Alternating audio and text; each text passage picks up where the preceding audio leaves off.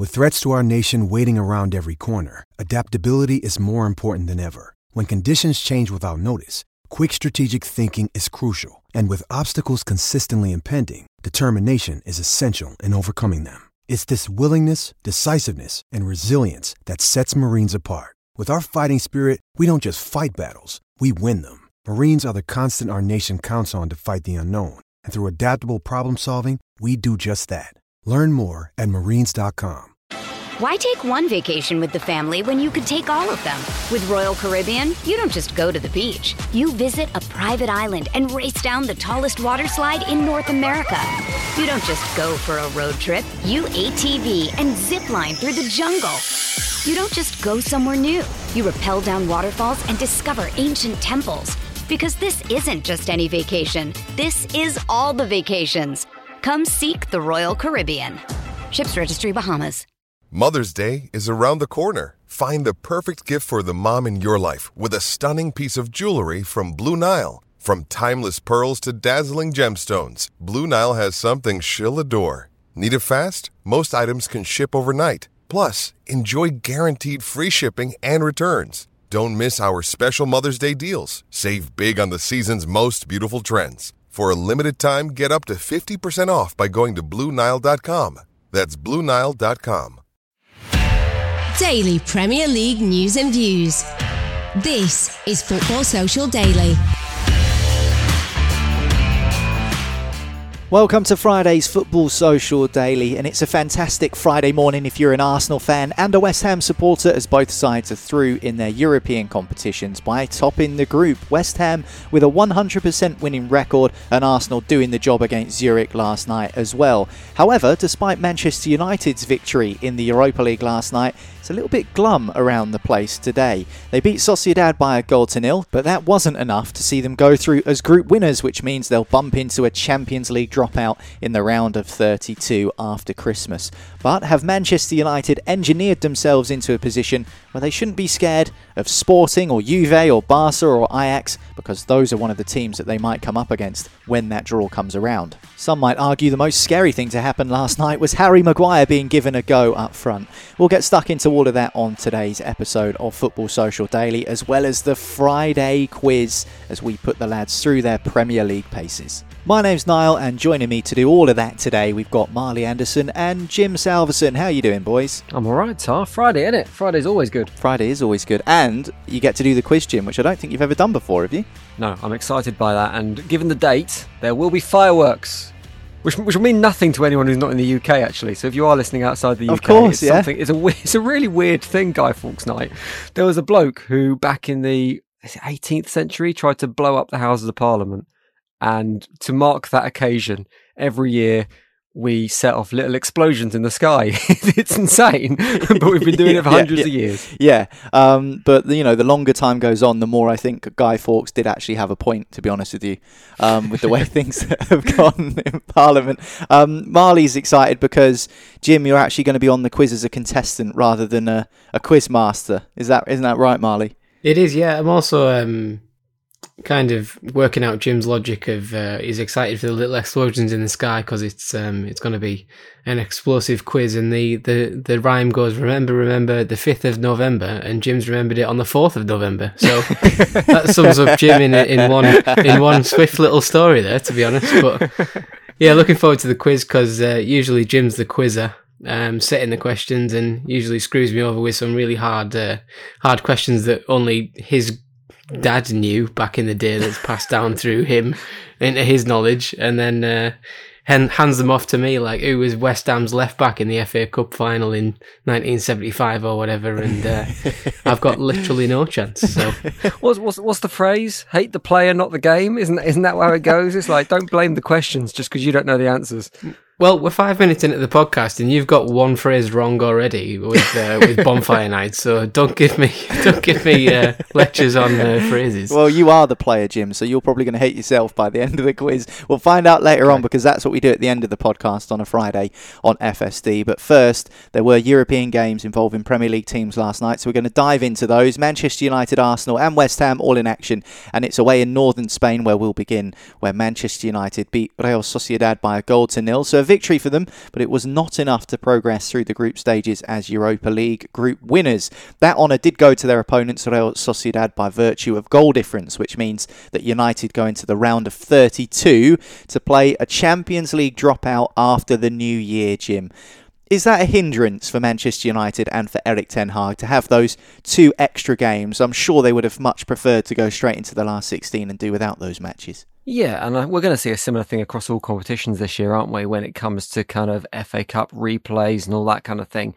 Teams are going to want to avoid having those extra fixtures at all cost, because I'm going to risk sounding like a broken record here. We don't know what the World Cup's going to do. We've got this World Cup that's going to be coming up in a couple of weeks that is going to cause massive fatigue for some players, and then players who don't go are going to get a few extra weeks off and might come back refreshed. But for a team like Manchester United, where you're fielding pretty much 11 international footballers, most of them are going to be going to the World Cup, there is going to be an element of fatigue in those players coming back in. So those 2 extra fixtures are going to undoubtedly cause problems in what is already a congested fixture list. But at the end of the day, Manchester United only have themselves to blame. They would have looked at Group E going into the Europa League, and they would have had full confidence that they could have come out top of that group without too much difficulty. And they hit second without too much difficulty. I mean, let's face it, Sheriff Tiraspol and Ammonia Nicosia aren't going to cause too much opposition to a team like Manchester United, but they failed to get that top spot. And I think going into the competition, that was probably minimum requirements for Ten Hag and co, that they did claim that top spot in what is a competition that historically has been seen as beneath the club. So they have got extra games to play. That will be a problem, but it's only themselves they can have to blame for that scenario. Yeah, we'll come on to the actual game last night in a second, but just building on what Jim said there, Marley, there are a few United fans I've seen on social media that are a bit vexed about the controversial handball in the reverse fixture at Old Trafford, which was the first game of the group stages.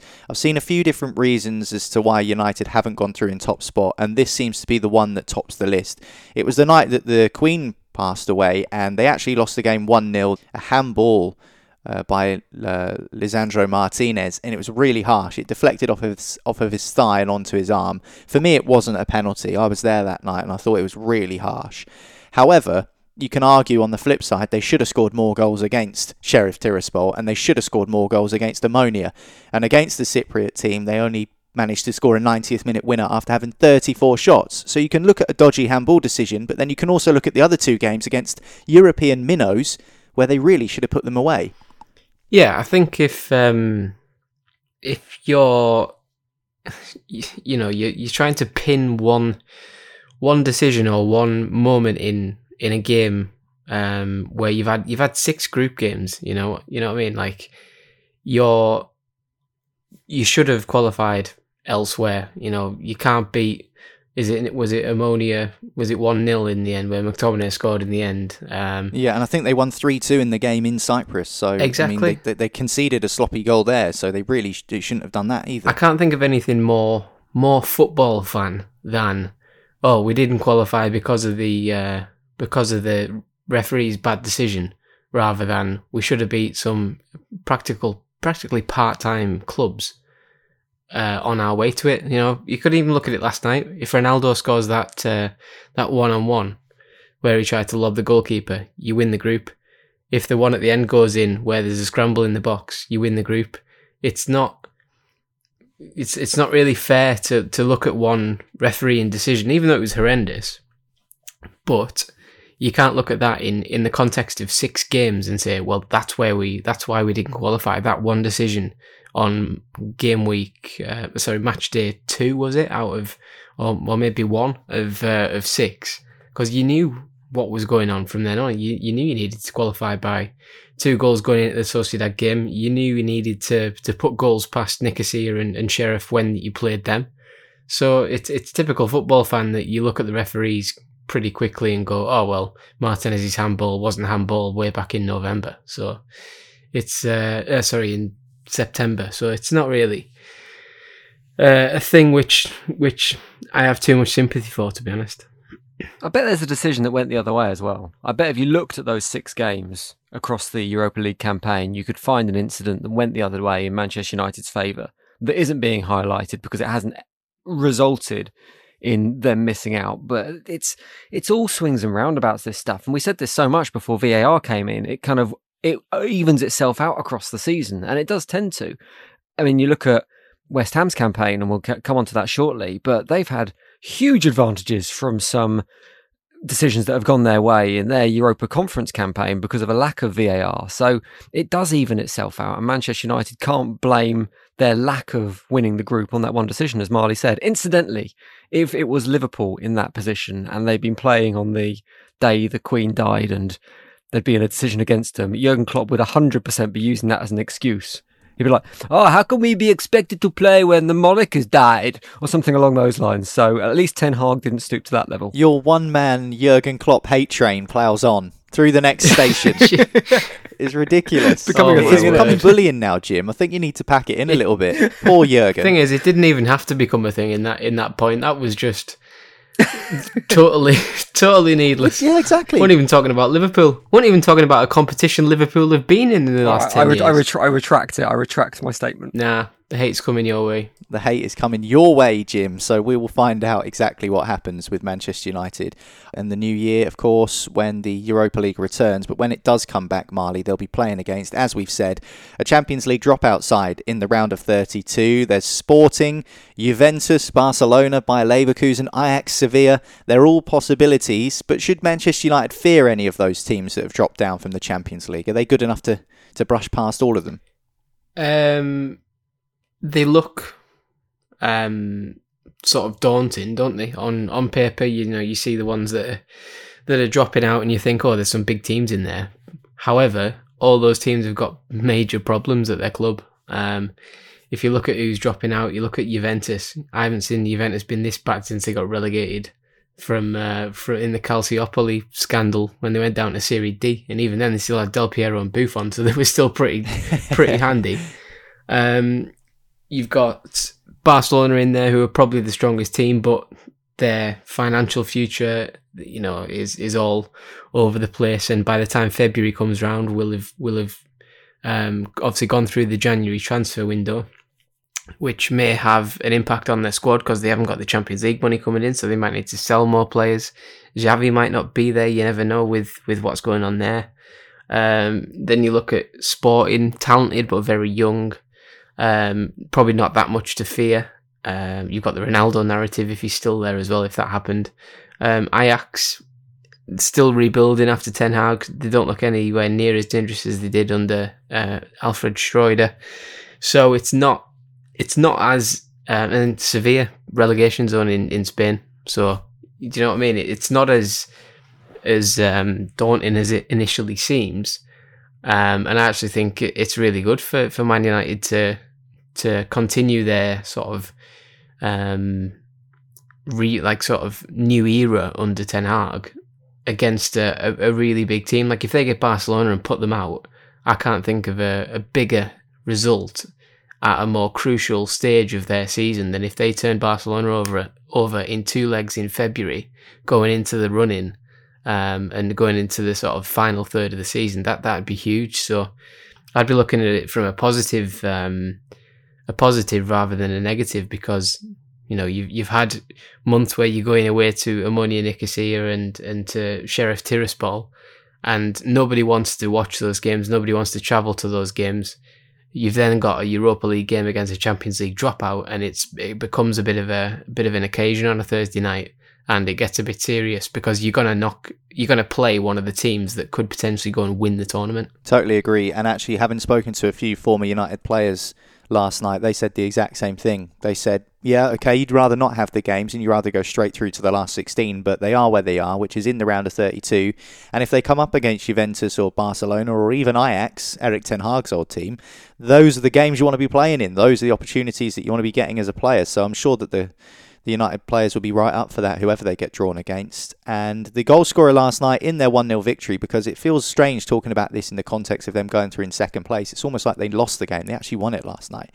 Alejandro Garnacho, the young Argentine. And Bruno Fernandes was speaking to the media after the game, Jim, and he said that it was Garnacho's attitude at the start of the season that restricted his opportunities in the first team. Now, he's only 18, so you can understand maybe he's got a little bit of an attitude. But what do you think that Bruno Fernandes meant by that comment? I don't know.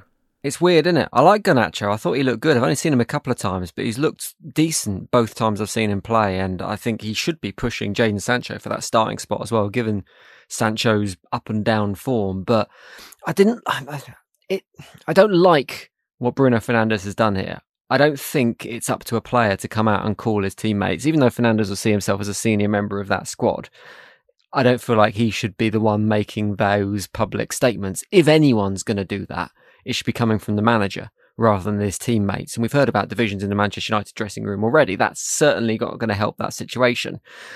What he means by that, what the subtext is, I mean, we'd only be guessing, wouldn't we? Whether it's the arrogance of youth and Garnacho feels like he should be getting more first-team opportunities than he should. Maybe he's not applying himself in training. Who knows? It would be pure guesswork. But I think it's just another indication that potentially Manchester United is not the happiest place to be playing football at the moment. Yeah, I think it's interesting. I think it's one of those things which was probably better off left unsaid. Do you know what I mean? It's one of those things that Fernandes didn't really need to comment on, but I do think that's the nature of Bruno Fernandes. He's quite an open character, and I don't think he shies away as well. When Manchester United are playing poorly, I think he's one of these characters that comes out and says things how they truly are. If he commented on it though, is it not a thing of like it's sort of like preempting him to not get carried away? Like if he's had a bad attitude and then he goes and scores a couple of first team goals in the Europa League, is that going to come back? Is Fernandes' comments, saying like, you know what, don't get carried away, keep working, you're doing well. But you do that behind closed doors, don't you? He puts his arm around him afterwards and goes, look, that's what you can do when you can apply yourself. This is your first team opportunity. Keep your head down, work hard. You don't do it. It's such a strange unwritten rule, isn't it, Jim? It's almost like you don't say explicitly that he had an attitude problem. You just say he just needed to get his head down and work a little harder in training. That's the way you say it to the media. You know, it's almost as if there are unwritten rules as a football player as to what you can and what you can't say, because even the small things at Manchester United, as we saw the other week with Anthony doing that spin and then passing the ball out of play, they get magnified 100 times over because of the nature of the size of the club. So that is something that will probably be picked up on. And now if Garnacho has a stinker in the next couple of weeks or gets sent off, everyone's going to say, oh, he's that kid with the attitude problem. It's just painting a character in a bad light when there's absolutely no need to do it. It's kind of, he will now be labelled as an individual with an attitude problem. And that's how the media will refer to it. And we're talking about it on a podcast. It just feels like an unnecessary thing for Fernandes to do, particularly for a young lad. And I thought that actually Garnacho deserved real credit last night. He took his goal really well, 2 or 3 really smart touches to get away from the defender and then smashed it over the keeper. Really good goal. And I think you're right, Jim. I think we'll be seeing a bit more of him in the future. Just finally then, before we move on and talk about Arsenal and West Ham United, Harry Maguire was thrown up front last night for the last 10 minutes, Marley. What did you make of that decision from Erik ten Hag, who decided to keep Lindelof and Martinez as the 2 centre-backs? And with United leading by a 0-0, decided to launch on Harry up front. What did you make of that? It does make me laugh sometimes that the greatest minds in football coaching and, you know, elite coaches from around the world, when they're up against it and they need a goal, they just think, sod it, centre back up front. The exact same as the Sunday League manager would do. We're going to stick the big fat lad up front because he can't move. Whereas this time it's an £80 million centre back who's very good in the air. So it's kind of refreshing that you can share some wisdom with a guy who gets paid £5 or £6 million a year. And equally, it didn't work. It doesn't work on a Sunday morning. It doesn't work on a Thursday night in the Europa League. But it's just the latest little chapter in Harry Maguire's stalling career, I would say. But yeah, fair enough. You tried it. Give me David James vibes from when he went up front for Man City way back against Middlesbrough in 2003 or whatever it was. So David James just went around fouling people, didn't he? He just tried to more ordered around up front, kicking the greatest cameo in Premier League history. Looks so uncomfortable, just so uncomfortable anywhere near the opposition penalty area. It's quite funny. Do you think we'll be seeing Gareth Southgate throw Maguire on up front at the World Cup, Jim? I mean, it'd be amazing if Gareth Southgate did anything else other than play Harry Kane in the centre-forward role, so I think it's very unlikely. You're more likely to see Harry Maguire out at right-back or something like that. Yeah, unless it's just some kind of confusion where he goes, Harry, you're up front, and then they just misunderstand completely and Maguire ends up marauding around. I'd like to think before an important World Cup that the communication levels would be slightly better than that, to be honest. But we will wait and see, because the World Cup, of course, is only a matter of weeks away, and we'll be right across it here on Football Social Daily, so make sure you hit subscribe, and that way you won't won't miss any of the World Cup chat. But there were more Europa League games last night, and indeed Europa Conference League game as well for West Ham to tuck into. Arsenal as well in action, and we'll do it after this here on Football Social Daily. Football Social Daily. Subscribe to the podcast now so you never miss an episode. Why take one vacation with the family when you could take all of them? With Royal Caribbean, you don't just go to the beach. You visit a private island and race down the tallest water slide in North America. You don't just go for a road trip. You ATV and zip line through the jungle. You don't just go somewhere new. You rappel down waterfalls and discover ancient temples. Because this isn't just any vacation. This is all the vacations. Come seek the Royal Caribbean. Ships Registry, Bahamas. When you need mealtime inspiration, it's worth shopping Kroger, where you'll find over 30,000 mouth-watering choices that excite your inner foodie. And no matter what tasty choice you make, you'll enjoy our everyday low prices, plus extra ways to save, like digital coupons worth over $600 each week. You can also save up to $1 off per gallon at the pump with fuel points. More savings and more inspiring flavors make shopping Kroger worth it every time. Kroger, fresh for everyone. Fuel restrictions apply. Football Social Daily. Find more great sport at sport-social.co.uk.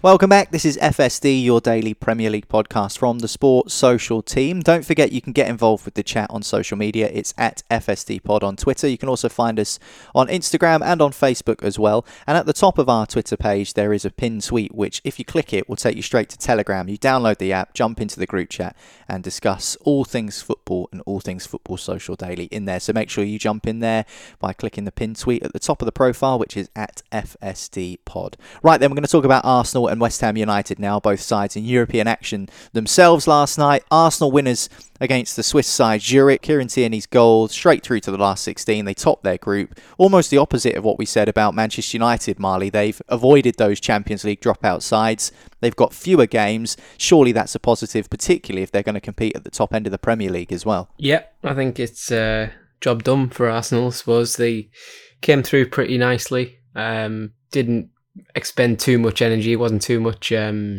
sort of ups and downs like a few other of the English teams. They were in control of the group from the first game, really. And yeah, got it done last night. Tierney's goal is an absolute beauty as well, by the way, for a left back who barely scores goals to pull out that type of technique on the first time sort of half volley is superb. And yeah, the Arsenal did what they do, you know. They look a bit what's that? I don't know what the word is. Like sort of pragmatic. Like they don't look amazing all the time, but when they win 1-0, it's not a nervy 1-0. It's kind of a comfortable 1-0 where like the goalie has a good game or there's a few chances sort of go missing and stuff, and it was pretty comfortable really. So it was on to the next one for them. They'll just be starting to think now, if we can get to the World Cup break top of the league, you know, we can start thinking about what we have to do to keep Man City at bay, and then push on in the league. Yeah, Mikel Arteta actually said after the game, Jim, that winning is good for winning. As Marley says, you've got players that maybe don't play as often getting appearances last night, and yet they're still managing to grind out the wins, even though it's slightly more pragmatic. So I think Arteta's right, isn't he, with what he says? Yeah, it's momentum, isn't it? And we know that sportsmen and women, when they get into a groove, if you like, it kind of builds a confidence through a club, and players just play better and perform better when they're confident about their performances. I do think Arteta rolled the dice slightly last night with his team selection. He clearly made some significant changes and moved away from his tried and tested first 11 that he's been relying on in the Premier League.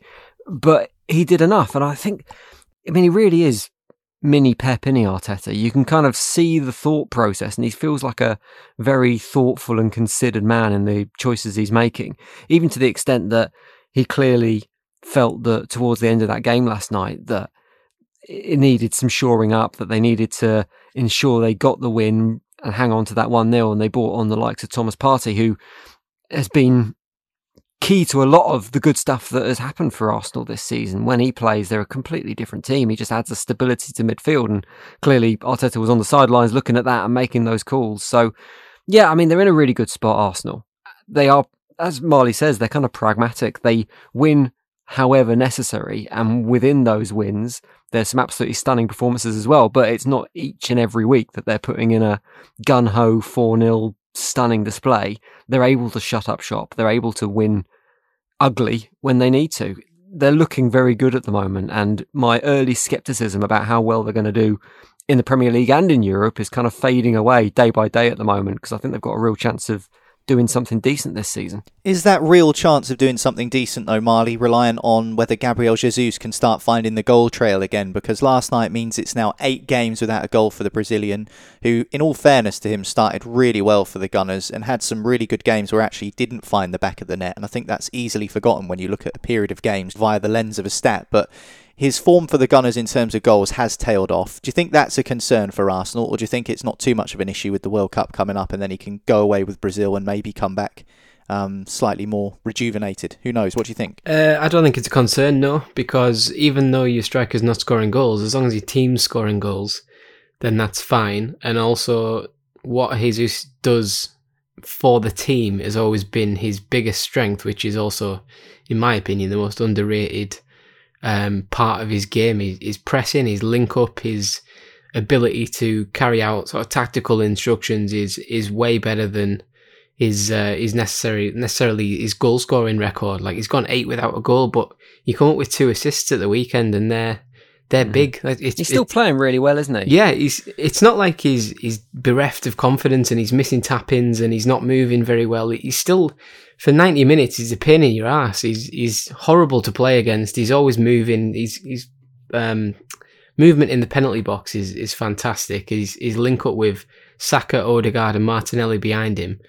You got to remember as well, like, Martinelli is kind of a striker playing on the wing, so if Jesus drops into a hole, Martinelli against a left from the left hand side is a real threat to drift across and get into goal scoring positions as well. So I think it's working. I've seen a few Man City fans saying, like, this is Jesus. Like, he's not a prolific goal scorer, but he is still, a decent player, but he's not sort of world class. But in the right system and given a bit of love, I think Jesus is as good as you're going to get, to be honest. Yeah, I think that Gabriel Jesus is someone who's never been... his goal record for Manchester City, Jim's really good, actually, if you look at the time he spent there at the Etihad, but it's never into prolific territory. Is that fair to say, do you think? I think it is for Man City, but I think he was often played out of position in Man City. Pep Guardiola loved playing him on the wide, and I think he does flourish through the centre. And I think we will see him come back to goal-scoring form for Arsenal, because, as Marley says in the... was it Forest they beat 5-0 at the weekend? Yeah, no. Smashed them. Was it? Yeah, it was. Yeah. He was getting opportunities, and he came up with those 2 assists, but he was also having chances on goal. And he was desperately unlucky in some scenarios. The keeper, Henderson, made some brilliant saves in other scenarios. So the goals will come, so I'm not too worried about him. So, yeah, he was never massively prolific, and I don't think he's ever going to be a 20-goal-a-season striker, but he's going to be there or thereabouts. He'll finish the season with 15 goals or so. And I think that's plenty for Arsenal, because they've got goals all over the pitch. They've got Martinelli tapping in. You've got Saka playing well. Even Granit Xhaka's actually contributing from midfield now. So the fact that Gabriel isn't scoring hat-tricks every game, he's not doing an Erling Haaland, won't be worrying Arteta too much. Yeah, I think that Gabriel Jesus has shown exactly what a good player he is at Arsenal so far, and Arsenal have shown what a good team they are too. They're through into the last 16 of the Europa League. They've topped the group. They're currently right up there at the top of the Premier League as well. So what a season it's shaping up to be for the Gunners. Can they get to the World Cup in a similarly strong position? We'll wait and see, because only a couple of weeks left of Premier League action, and we'll preview this weekend's matches, in which Arsenal take on Chelsea. That's a really big game, and one that I'm looking forward to. On the Dugout, which is our podcast featuring former Premier League professionals, Trevor Stephen, formerly of Everton, won the title there in the mid-80s, and of course a former England player as well, joins me, along with ex-Brighton and Leicester midfielder Dean Hammond. So as I say, hit subscribe, and that way you won't miss it. But we're going to move on to West Ham United now, who have absolutely flown through the Conference League group stages. Another win, Jim, for your team last night. Surely you've got to be dreaming about winning it now already. Only 7 games from the prestigious Conference League trophy. What do you think? I mean, I think any Premier League team that plays in the conference, Europa Conference, should be hopeful of winning it. The slight challenge is that the same issue for Europa League teams exists for Europa Conference teams, in that some decent teams are dropping down from the Europa League to the Europa Conference. So Lazio have dropped into the conference now. So a West Ham Lazio final. They're the only ones. My next question to you was, is there anyone you fear in the Conference League? The Felipe Anderson derby. Anyone you don't want to play. The only team really is Lazio, because the rest of them are all fodder for West Ham really on paper. Yeah, I think they need to get to the final, and winning it would be a bonus. I don't think it will feel like a massively significant victory if West Ham do go on to win it, but still it'll be the first trophy they've picked up in absolutely ages. I mean, I did see a few West Ham fans last night on social media crowing about the fact they're the first team in Europa Conference history to go unbeaten in the group. It's like, calm down, lads. It's only the second season. It's 2 years old. Yeah, exactly. And I'm pretty sure there is, in the history of any European competition, there isn't a team that's faced an easier group than the one West Ham had this year in the Europa Conference, because none of the opposition has been really up to it. West Ham have not played well in many of the games, and they've still managed to come through unbeaten with a +9 goal difference. But they took the opportunity. They're into the knockout stages, and I really like the way Moyes approached last night as well. Previously, when we've seen David Moyes kind of blood the youngsters in Europe, he's gone for a completely changed team and just thrown everyone in. But I liked the opportunity that the youngsters that played last night had of integrating with a few of those key members from the first team as well, which feels like a more genuine test of their ability when they can kind of slot in amongst the established players. So I really like how he did that. Now, this is a test of your quiz knowledge for in a few minutes' time, and whether you've been brushing up on any stats or anything like that, and your ability to retain football information, or this is a test of how serious you actually are about your team winning the Europa League. Because do you know where the final of the Conference League is this season, Jim? The moon. I want to say it. Martians FC. I want to say it's in Budapest. Oh, it's not too far away. It's in Prague, actually. It's in Prague, I did know so that. It's actually the home of Slavia Prague. The Fortuna Arena will be the host venue for the final, which of course is the former stomping ground of Vladimir Sufal and Thomas Souček. So more than enough motivation for those guys to reach the final. Jim's eyeing a nice little May breakaway to Prague. If anyone has any contacts, I'm disappointed it's not a Bohemians 1905 stadium, because that's the only one I've been to in Prague. Well, that's where the final is, and it looks like it could be West Ham getting there if all goes to plan. I mean, the thing is with West Ham though, Jim, you are liable to something West Hammy. I know Spurs have got the Spursy tag, but it would be typical West Ham for you to get knocked out by someone who most people have never heard of. yeah, it would have been very West Hammy just not to get through the group stages without a point, to be honest with you, rather than getting knocked out in a significant competition. I think from here, I was about to say something. I was about to curse West Ham by saying I think we'll see them step up from here, but I think that'll be the case. I mean, West Ham are finding a little bit of form now. The team are playing a little bit more as a team rather than as individuals. So I feel like the season might kick on from here, but I'm relatively confident in the Europa League. But at the same time, I still don't feel that bothered about it. It's still got a touch of the Carabao Cups that I don't think I'm going to get genuinely interested until we get to the semi-finals. If you get the opportunity, see, that by for the way, me is just evidence of a spoiled Premier League fan, without being rude to you, because I know that there are many clubs who would love to be. I mean, look at how much it meant to Roma last season to win the Europa Conference, the first iteration of the competition. How do you feel about the early stages of the Johnson's Paint Trophy? Well, the Johnson's As a Paint Portsmouth Trophy fan. is different because, Is first it? of all, we have to be in it, and there's under 21 teams in it. So therefore, I'm not really that bothered by it. But if you use the Carling Cup or the Carabao, whatever it's called now, as an example, I think there are many teams who would absolutely love to get their day at Wembley and win that. I think it'd be brilliant. Yeah, but you don't tend to take it seriously until you get to the quarterfinals. I think that's the difference, isn't it? Well, why? Because hang on, Jose Mourinho's got feels- a tattoo of the Conference League thing. I want to see David Moyes rocking a chest piece with a massive Europa Conference League ink on his chest next season when West Ham ultimately go to the final and get beat by Lazio.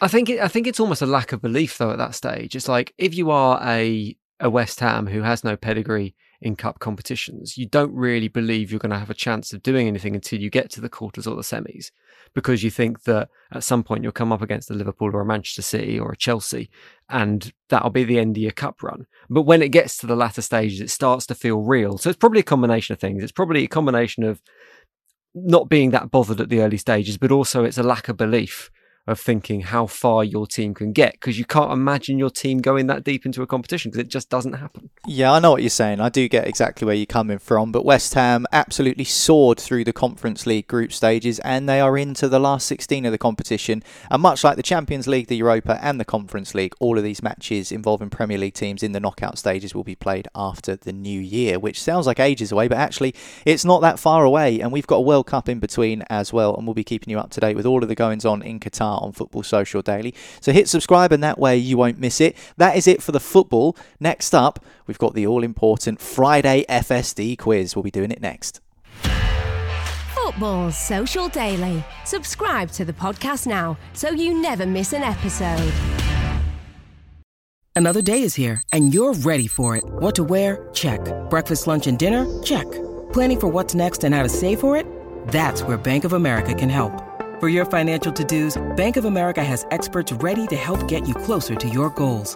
Get started at one of our local financial centers or 24/7 in our mobile banking app. Find a location near you at bankofamerica.com/talktous. What would you like the power to do? Mobile banking requires downloading the app and is only available for select devices. Message and data rates may apply. Bank of America NA, member FDIC. Football Social Daily. Find more great sport at sport-social.co.uk.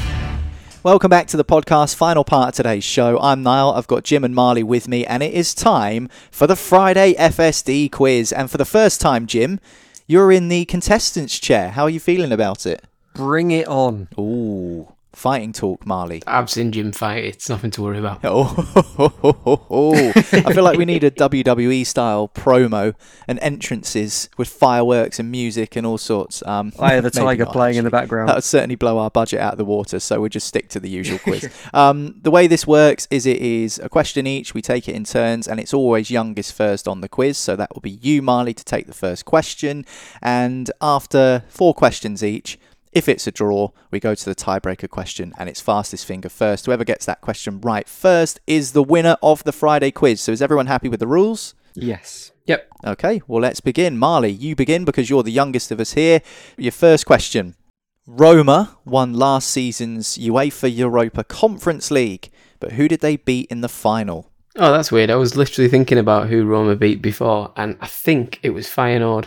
Yes, Feyenoord's the correct answer. Well done, Marley. You're on the board. Good job we were talking about the Conference League a minute ago. Otherwise, that might have been a slightly more difficult one to get. So well done. Marley Anderson takes the lead, and it's now over to Jim to try and restore parity here with his first question. Alejandro Garnacho became Manchester United's youngest non-English European goalscorer last night when he scored against Real Sociedad. But who was the previous record holder? Youngest non-English goal scorer for Manchester United? In Europe, yeah. Before Garnacho. Before Garnacho, and actually it's not as recent as you might think. So I've given you a bit of a clue there because I don't think this is a particularly easy question. No, it's not. I don't know. I can't even think. I guess Elanga, but I don't even know if Elanga's English or not. Elanga's Swedish, but the answer was actually George Best in the 1960s. Really? George Best. So Garnacho Wow. has overtaken George Best as United's youngest non-English European goalscorer because, of course, you can think back to someone like Wayne Rooney, for example, who probably scored in his teenage years in European competition for United. So it still remains 1-0 to Marley going into Marley's second question. West Ham United have a 100% winning record in Europe this season, but how many Premier League games have they won in 22-23 so far? 4. Is the correct answer. Well done. Well done. 4. I just thought, Good guess, that seeing as Jim's the West Ham fan here, I thought I'd flip it and throw that question to Marley. So I wouldn't have got that. I'm surprised at that. Well, the answer was 4, so it's actually 2-0 to Marley, and you need to claw back some ground here, Jim. So here you go. Here's your second question. It's Chelsea versus Arsenal in the Premier League this weekend. Arsene Wenger's 1,000th game in charge as Arsenal boss was back in 2014, and it was against Chelsea. Can you guess the score? This isn't part of the question, but I'm just going to ask you if you can guess the score. His 1,000th game was a 2-1 victory. No, it wasn't. What do you think, Marley? Wasn't it like a 4 or 5-1 defeat? They lost 6-0 to Chelsea that day. They lost 6-0 I to remember they Chelsea. got smashed. So this isn't part of the question, but this is the bit you need to get right here, Jim. So they lost 6-0 to Chelsea at Stamford Bridge. Can you name any of the 5 goal scorers for Chelsea that day? 2014, Wenger's 1,000th game in charge. Arsenal lost 6-0. Who scored for the Blues? You just want one of them? Any of the 5 scorers. Any of the 5 scorers. So what was the date again? Think back to 2014. It was March 2014. Wenger's 1,000th game in charge. His time at Arsenal was just beginning to come to an end. Who scored the goals for Chelsea? I'm guessing it was slightly unusual players that might have scored. So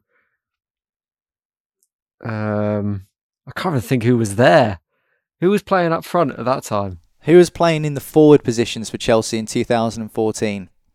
I can understand why you've probably forgotten about this player, because one of them's pretty significant, but he seems to have dropped off the radar recently. I'll tell you who was there. Oscar was there at that time. Before he went over to China. Didn't score. I'm going to go Oscar. Well done, Jim. He was one of the goal scorers. Oscar actually scored 2 goals in that 6-0 victory. Brilliant stuff, Jim. Well, it was either him or David Luiz I was going for. Well, I'll tell you the scorers. Marley, do you know any? I'll give you a chance to try and answer, Marley. What do you reckon? I'm going to go Samuel Eto'o, Andre Schürrle, a Hazard penalty, and Mohamed Salah. You've Googled it. I could actually hear you Googling when the question got answered, I thought, well, surely Drogba's one of them. But I got my dates wrong. So then I thought, well, surely Diego Costa's one of them. And then I looked on the thing as Jim was deliberating and silently Googling, and I just thought, I would never have got Salah.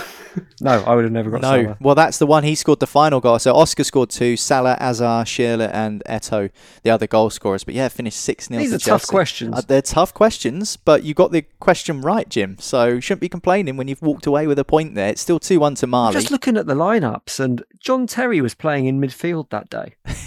David Luiz was playing right wing. Are you on the BBC Sport one as well? Yeah. Yeah, I don't even know if they've just given up on this. I mean, Matic at centre back and Terry at defensive mid with Cahill at left back. I mean, yeah, they've just dropped them from a height, haven't they, and seen where they've landed. Who was the manager at the time for Chelsea? Can you remember? Because I can't. That would have been Jose Mourinho at that time. So another Mourinho masterclass, are you saying? Cahill at left back, John Terry in midfield, and then you've gone and beaten Arsenal 6-0. No wonder he called Wenger a specialist in failure.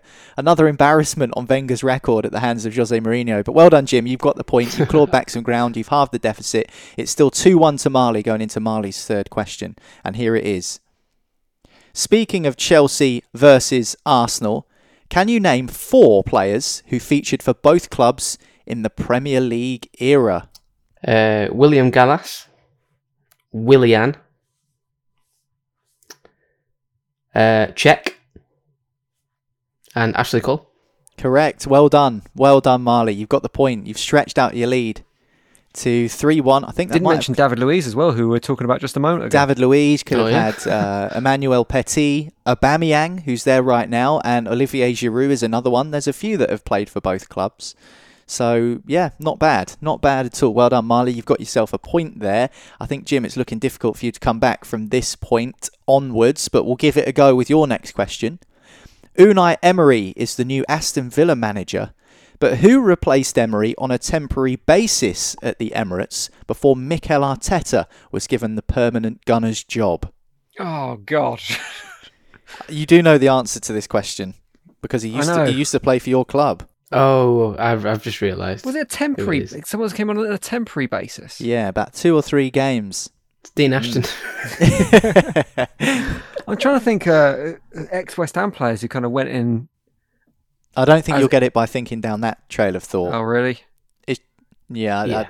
He's very obscure. much if I'm thinking of the right person, he's like an Arsenal legend and you forget he played for West Ham. Exactly right. Well, that's either David Suka or Ian Wright. The only two I can think of from that scenario. And I don't think it's either of them. I don't know, pass. The answer was Freddie Ljungberg. Oh, of course, yeah. Yeah, he spent 3 or 4 games in temporary charge of Arsenal, and then there were a few people, because he did reasonably well post-Emery, that said, give him the job. I think one of them might have been Piers Morgan. And then Arteta came in and has done really well since then. So yeah, I actually had forgotten about that until I was researching some questions for today's quiz. So unlucky, Jim. I think that means that you're going to have to concede defeat to Marley here, but we'll go through with the next couple of questions anyway. Okay, Marley, your next question is, the next World Cup will be hosted in the United States, Mexico and Canada. What was the last World Cup to be hosted in multiple nations? Sorry, I've just Googled and realised that Freddie Ljungberg's first name is not Freddie. Does anyone know that? No idea, mate. Do you know what his real first name is? I don't know. No idea. Carl, yeah. Carl Ljungberg. Yep. Let's have a ring to it. Anyway, I think it's Japan, South Korea, 2002. Well done, Marley. You've got the question right. Clean sweep for you, Marley. 100%. I know. Of your questions correct. Very An good. Absolutely barnstorming performance to sweep aside Jim, who's got a chance to pull back a consolation point here to make it 4-2 with this question. Jim Salverson, you put Jurgen Klopp in the sea again this week and even had a little dig at him on today's Football Social Daily. But what honour was bestowed upon the German a few days ago? Freedom of the city of Liverpool. Well done, Jim. Well done. He's pulled it back. Well done. I have to 4-2. say, He's got himself a consolation. Rare bit of praise for Jurgen Klopp as well. During the ceremony, he looked very smart. He had a kind of black suit on, black shirt, black tie. Looked very smooth, and also I thought his hair. Obviously, it's not his hair. The hair he has on his head was very good. It looked on point. So a rare bit of praise for Jurgen. Rare bit of praise for Jurgen Klopp as well. Are you trying to claw back the inevitable abuse that you're going to get for slagging off Jurgen Klopp? Because you didn't do a very good job of it, if that's what you were trying to do. I've got to go to Liverpool this weekend, so I'm trying to make sure I don't get attacked when I'm there. If you're a Liverpool fan out and about in the city of Liverpool, please leave Jim alone. Please leave Jim alone. All right, that's the end of the quiz this week. Another victory for you, Marley. You seem to be on a bit of a roll. We might have to find a tougher competitor for you. Well, so they're out there somewhere. They're just they're not Jim. I thought you were going to say Klopp's. What is Klopp's middle name? Norbert. Yeah, Norbert. Incredible. Unbelievable. Well, we didn't make it to the tiebreaker question. It is a convincing win for Marley, and that is it as well for today's episode of Football Social Daily. And that is it for our weekday podcasts as well.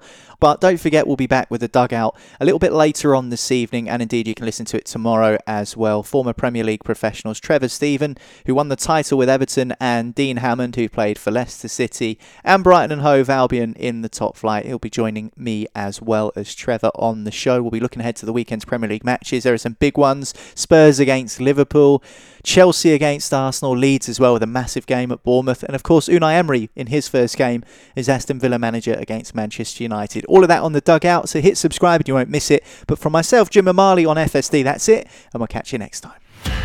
Football Social Daily. Find more great sport at sport-social.co.uk.